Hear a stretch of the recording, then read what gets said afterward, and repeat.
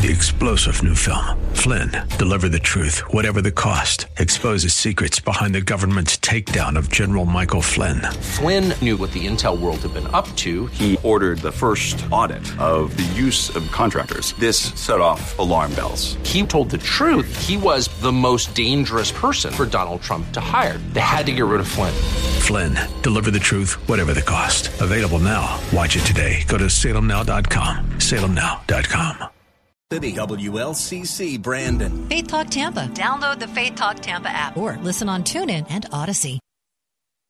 Following is sponsored by Verse Ministries and is pre-recorded. Spiritual leadership requires godliness before skills and maturity before personality. And I think we see this in 1 Timothy chapter 3, just in little glimpses that Paul gives us. Verse 6 of the same chapter says, and he must not be a new convert, that is, a newly planted one, not a new convert, lest he become conceited and fall into the condemnation incurred by the devil. So we know, first of all, he can't be a babe in Christ. It needs to be someone who has grown over the years. And then if you look down at verse 10, and speaking about the deacons, it says, and let these also first be tested. They say, but wait a minute, he's just speaking about a deacon there. No, he says also. It means also because that's just like the elders. Elders and deacons in a church first need to be tested. That does not mean that you bring them into a room and give them a midterm exam. It means that they have to prove over a period of time their commitment to Christ, their maturity.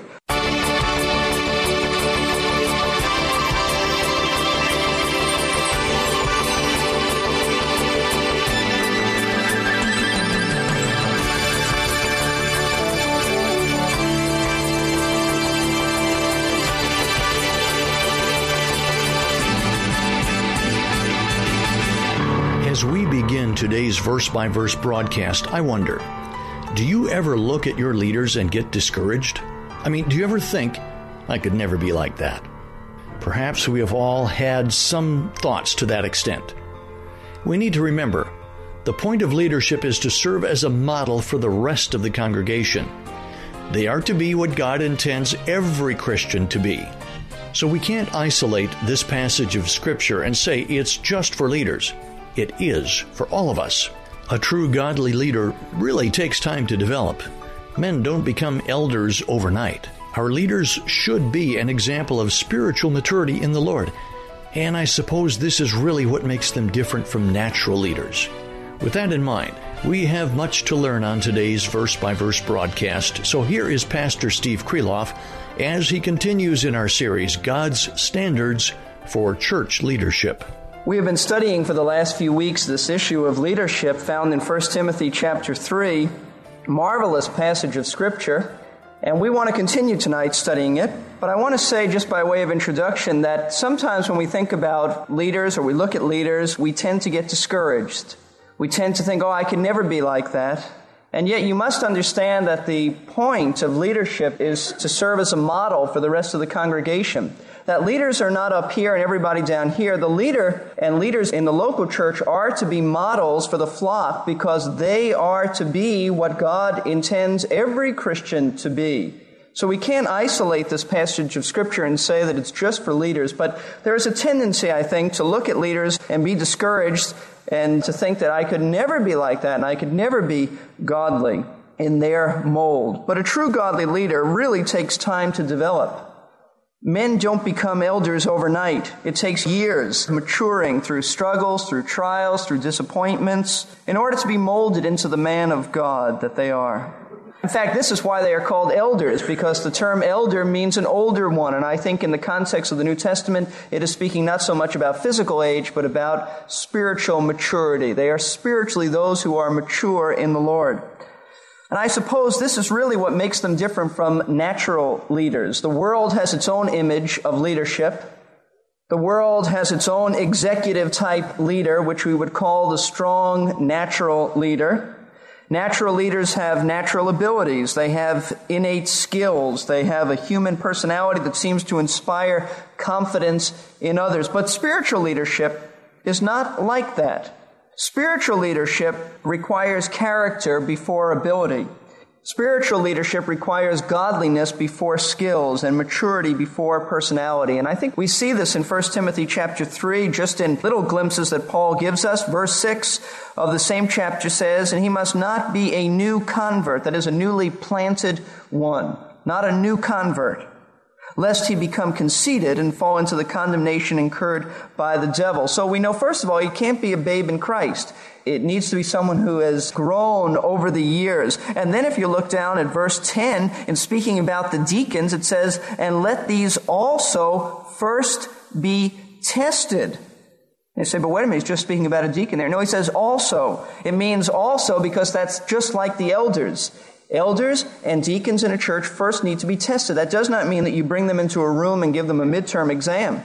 It means that they have to prove over a period of time their commitment to Christ, their maturity.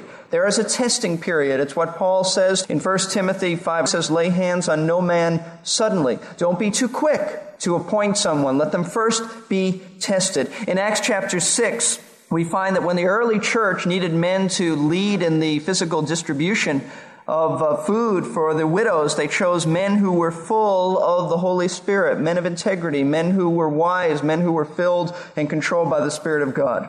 Now, I want to encourage you tonight as we start off, because I want you to know that I look back on my own life and I see that I wasn't always a leader. In fact, if you had a vote the least likely to be a leader, you probably would have voted for me back in my days at Moody.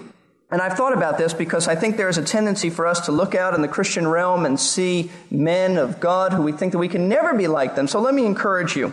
I have heard many success stories about men who were just natural leaders. I just want to encourage you and tell you where I'm coming from.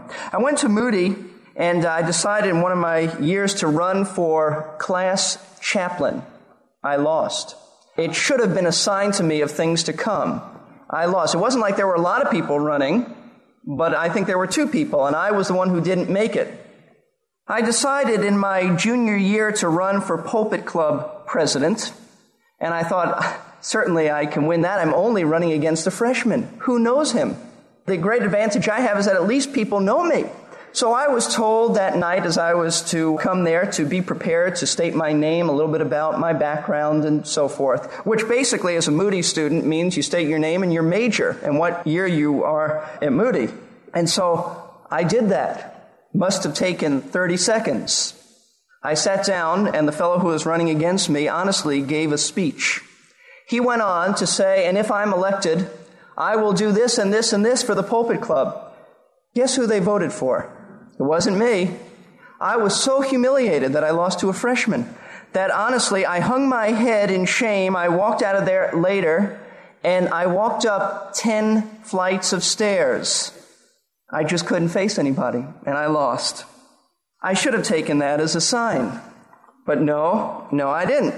I applied to be a resident assistant in the dormitories. That is the fellow, and for the girls' dorm, you'd be a girl who would be sort of in charge of the floor. You'd work under a leader, and you'd be in charge of the people on that floor. And so I thought this would be good, and I applied for it, and I was turned down. Yeah, that's what I thought. I should have learned then, but no. I sensed the Lord was calling me to be a pastor and I ought to get some preaching assignments. So I went to a man in the area of assignments in that part of the ministry at Moody and I told him what I'd like, and I was overlooked in place of others. In fact, a number of others who got what I considered to be great assignments, and to work with such men as Warren Wiersbe, who was pastor then at Moody Church, and I think my name was very far down on the list. And I remember having a meeting with Dr. Sweeting, the president of the Institute. We were in his office together.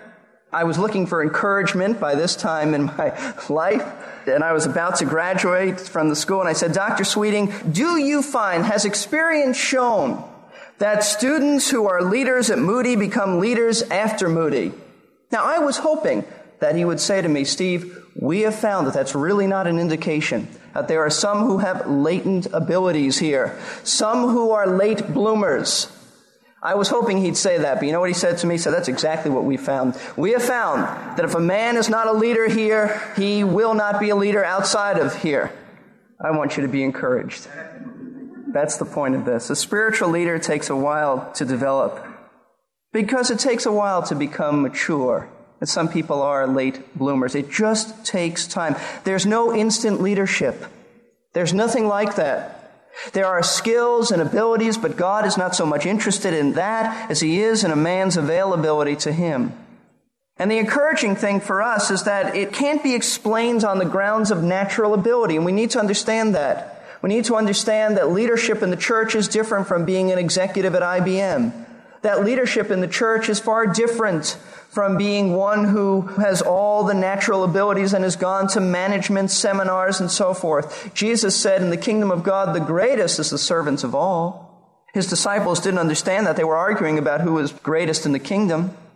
It's supernatural. Spiritual leadership is supernatural. I think the best book that has ever been written on this, in fact, maybe the only book, is called Spiritual Leadership by J. Oswald Sanders. And he has in here an interesting illustration of that. I quote, he says that spiritual leadership and authority cannot be explained solely on the grounds of natural ability is strikingly exemplified in the life of St. Francis of Assisi. On one occasion, Brother Maceo, looking earnestly at Francis, began to say, "Why they? Why they?" He repeated it again and again as if to mock him. "What are you saying?" cried Francis at last. "I'm saying that everybody follows thee, everyone desires to see thee, hear thee, obey thee, and yet for all that thou art neither beautiful, nor learned, nor of noble family. Whence comes it that it should be thee whom the world desires to follow?" When Francis heard these words, he was filled with joy, raised his eyes to heaven, and after remaining a long time absorbed in contemplation, knelt, praising and blessing God with extraordinary fervor. Then he turned to Brother Maceo, and he said this, "Thou wishest to know. It is because the eyes of the Most High have willed it so. He continually watches the good and the wicked.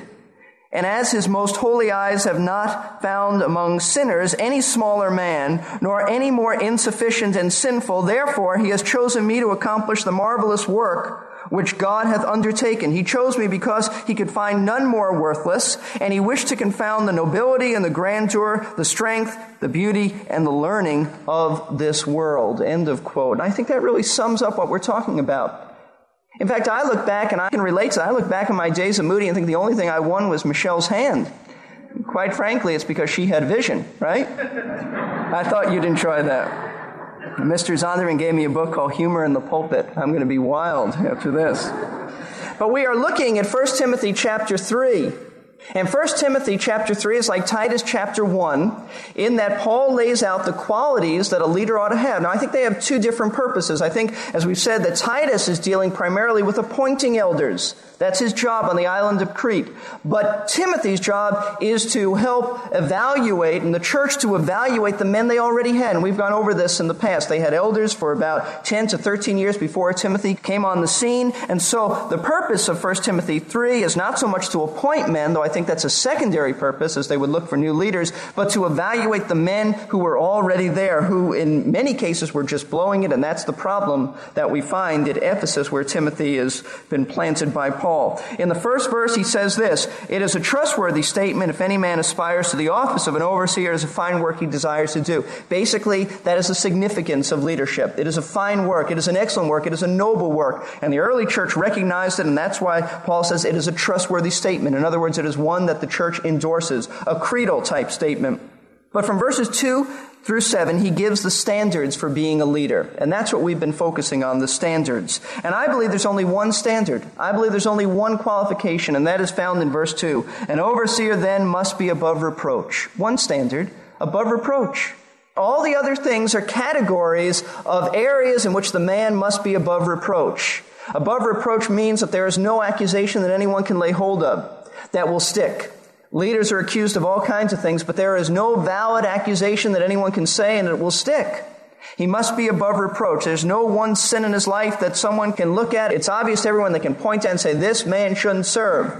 He is to be above reproach. And then Paul begins to give us the different areas in which he must be above reproach. Last week we looked at the first one, and that is the husband of one wife. That is the marital life. That is that he is to be a one-woman kind of man. He is to be committed to his wife. He is to be madly in love with his wife. He is not to be interested in any other woman. He is not to have intentions with other women. A leader must be above reproach in his marital life. There is a purity there. He is devoted to one woman. That is the meaning of this. But tonight, we want to look at another area that's not quite as controversial as the husband of one wife, which we dealt with last week, and it's one that we tend to overlook. I think there are a few controversial areas that people tend to focus on, and they overlook the others. But in God's eyes, these are just as important, and that is the mental qualifications. Now, this doesn't mean he has to go to Bible school or he has to go to seminary, but there are certain mental qualifications, not so much intelligence, but a godly mind, a clear mind, a sober mind. So let's look at that. Tonight, very briefly, we're going to look at 3 areas of the mental qualifications or standards for leadership. Number 1, Paul says in verse 2, he must be temperate. That's how my version, the New American Standard, translates this, temperate. The Authorized Version translates this word vigilant, and sometimes this word is translated as sober. Literally, the Greek word means wineless. It means without wine. That's the literal meaning. Abstaining from wine entirely. It is unlikely, though, that Paul is using this phrase in its literal sense. And I'll tell you why. Because if you look at verse 3, he will deal with that. Verse 3, not addicted to wine. It is unlikely that in verse 2, he's going to say the same thing that he will say in verse 3. No, I take it that Paul is using this term in a metaphorical sense. That is, he's referring to mental and spiritual sobriety and behavior. That's the point here. And the thought is this, an elder must be clear-minded. That's a good word, clear-minded. That is, he's not given to extremes. He's temperate. He's not given to extremes. He is a balanced man. Something that is missing in the ministry is balance. He looks both ways in his judgments. He's not rash. He's not an extremist. He is a stable man, one who thinks clearly and isn't given to extremes in his life. Now, this is very important for a man in the ministry. Very important, whether you have the position that I do of in the pulpit each week, or whether you are one who works behind the scenes, but in leadership in the church. One of the keys to an effective ministry is balance, to know where to draw the line so that you don't go off on tangents. There are so many men in the ministry that go off on things. They are majoring on minors, and they get carried away, and they go overboard on one thing to the neglect of the other. You see, an elder is also an overseer, which in a sense is picturesque of one climbing up on a ladder who oversees the work of the ministry. I find that there are a lot of men who can only see their area of ministry, can only see the one thing that they are involved in, and they lack the vision and they lack the insight and the temperate mind to look over everything and have a clear view, clear-minded. If you look at Titus chapter 2, you'll see some insight into this word. In Titus chapter 2, verse 2, Paul writes to young Titus, he says, "But as for you, speak the things which are fitting for sound doctrine. Older men are to be, first of all," he says, temperate. That's the same word. You would expect an older man to have lived long enough not to be an extremist, right? He's seen it all. He's not going to go off on tangents. You hear older men saying, "I've lived enough to know that experience teaches this," not to go off here, to be balanced, to wait, to observe. That's what Paul's saying. Maturity brings with it a temperate mind. He doesn't overreact to situations. One of the awkwardnesses of youth is that a youthful person tends to overreact. And that's just part of growing up. But an elder ought to be one who doesn't overreact as a characteristic of his life to situations. He needs to be alert, or else he's going to find himself as an extremist, off track. Now, this temperate approach to life will keep him from making unwise decisions. He'll keep his head straight in all kinds of situations, and that's what God needs in leadership. His life is one of temperance, too. It's not just that he's clear-headed because he doesn't take wine. It's not just that at all. It's not just that he can make clear decisions in the pastoral area of life, but he doesn't overindulge in his life. In other words, he is clear-minded because he is one who does not overindulge in life. He's not an extremist, for instance, in his eating habits. He's not a glutton. Not a glutton. He doesn't go overboard in sports. He may like food, he may like sports, but he doesn't go overboard in those things. He keeps them in perspective. See, that's the great danger of having someone in the ministry who does not have balance. And they lead churches to be imbalanced. They get off on this doctrine, they get off on that. You want someone in leadership who's going to cut the Word of God straight and going to lead in a path of righteousness without going to an extreme in one way or another. He stays clear-headed because he doesn't allow himself to overindulge in any area of life. He doesn't swing to the right. He doesn't swing to the left. He sticks with the priorities of the Word of God. Now, when an elder is clear-headed, as he should be, temperate, sober, he'll see things clearly as they really are. Do you see the point? If you're not clear-headed, you're going to have a distorted view of spiritual reality. Just as a man who drinks wine to its extreme and gets things distorted and out of reality, so a man who isn't temperate in his life will distort spiritual reality, and it could be devastating to a church. How devastating could it be? In 1 Peter chapter 5, I'm going to just share with you some verses that God has in His Word that mention this term temperate. They may be translated differently, but it's the same Greek word. In 1 Peter chapter 5, verse 8, Peter writes this, "Be of sober spirit." That word sober means temperate. Be wineless. Now, he's talking in your spirit now. He's not talking about drinking wine, metaphorically. Be of sober spirit. Be on the alert. Why? Your adversary, the devil, prowls about like a roaring lion seeking someone to devour.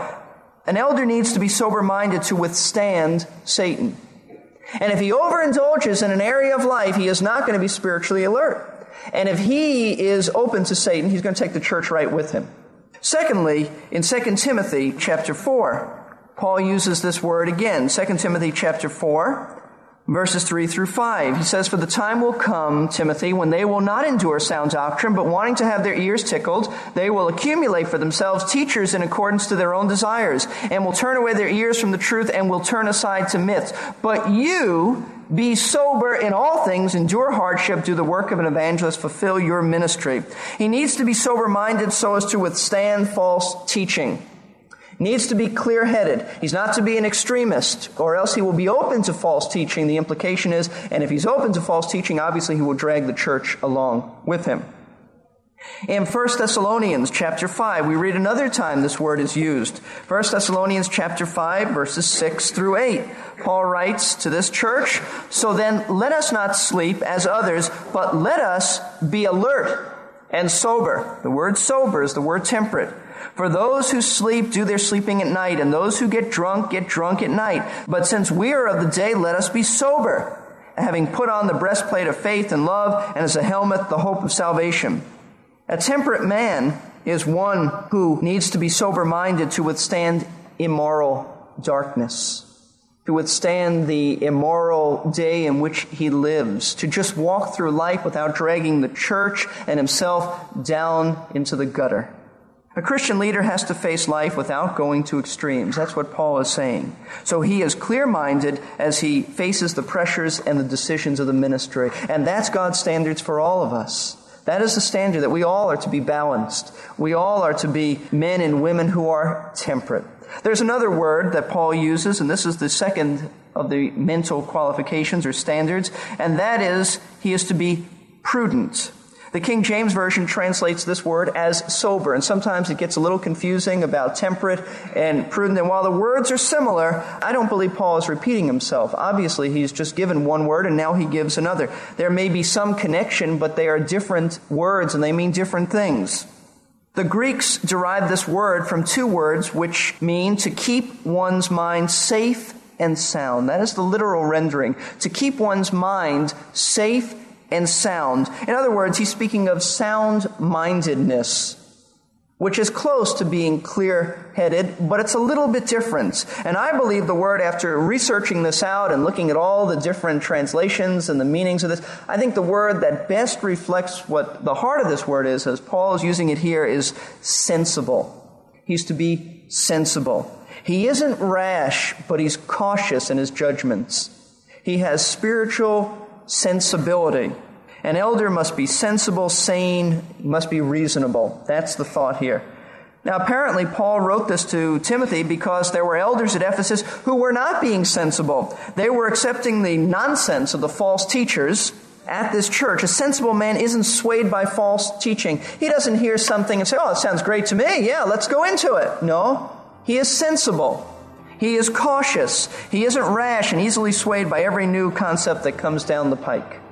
As we were coming to the end of today's verse-by-verse broadcast, Pastor Steve was talking about being temperate or sober-minded. He reminded us that a church leader or a Christian leader has to face life without going to extremes.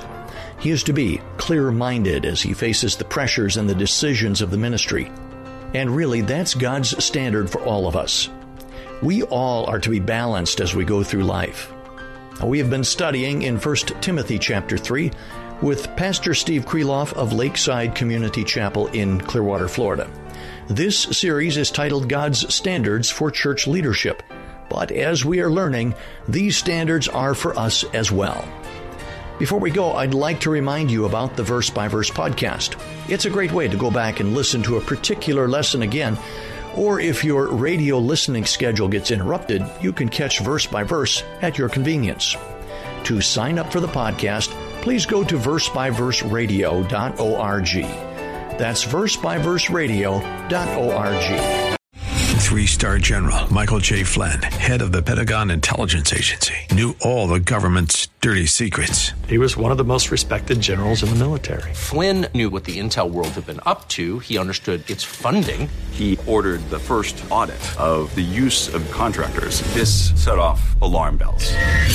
The explosive new documentary, Flynn, Deliver the Truth, Whatever the Cost, uncovers the facts behind this scandal. Flynn told the truth. He was the most dangerous person for Donald Trump to hire. I find out the worst enemy that I'm going to face in my life is right here in America. They took my assessment and they wanted me to change it. And I was like, I'm not changing it. They had to get rid of Flynn. With in-depth interviews, archival footage, and never-before-seen personal records of the man behind the headlines. I just felt like I was drowning. Flynn, Deliver the Truth, Whatever the Cost. Available now. Watch it today. Go to salemnow.com. salemnow.com.